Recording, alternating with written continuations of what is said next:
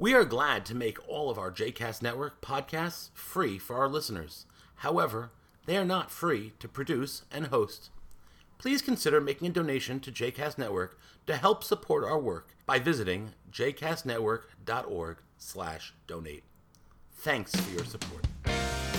You are listening to 2 Minutes of Torah with Rabbi Danny, a JCast Network podcast. For more information about Rabbi Danny, please visit rabbidanny.com. For more information about other JCast Network podcasts and blogs, please visit jcastnetwork.org. Shalom, and welcome to 2 Minutes of Torah, Parashat Bereshit, in the Divine Image. When we meet a person for the first time, there are many things we want to find out. What their name is, what they do, a bit about their family, about their interests, about where they're from. And all of this information is relevant and important for us to know about people when we meet them. But the Torah is clear that beyond these details, there's something important that we need to know about each other from the very beginning, and it's a universal fact that each one of us shares. The Torah wants us to know that every single human being is created in the image of God. And that's what we read about in this week's Torah portion. Once again, we're at the very beginning in the book of Bereshit in the story of creation. And as we get to the middle of the sixth day, when God sees that everything is good, one element of creation is missing.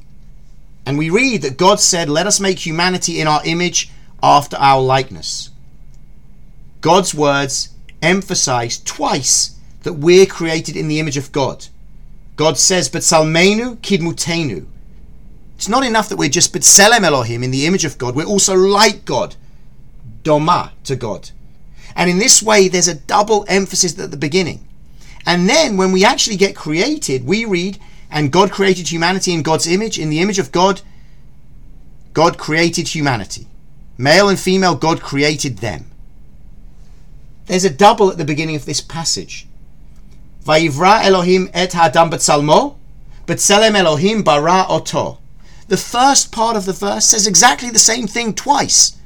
And if we understand that there are no superfluous words in the Torah, it must be vitally important that each one of us understands from the very beginning of creation that we're all created in the image of God. In many ways, this is the lesson that we should be taking from our creation story. And more than this, possibly, this is the lesson we should be taking from the whole of Torah. I'm created in the image of God. You're created in the image of God. Everyone on this planet is created in the image of God. And when we recognize that each one of us possesses the divine spark within us, by definition, that has to impact the way that we relate to our fellow person. How can we hate someone when we recognize that they're in the image of God? How can we ignore someone suffering when they were created in the image of God?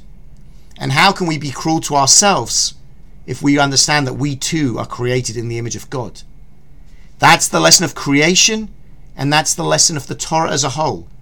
Everyone, all of us descended from Adam and Eve, are created B'tselem Elohim, in the image of God. And with this knowledge, our behavior and the way we treat each other and ourselves should all emerge from that idea that each one of us is created in the divine image. Shabbat Shalom.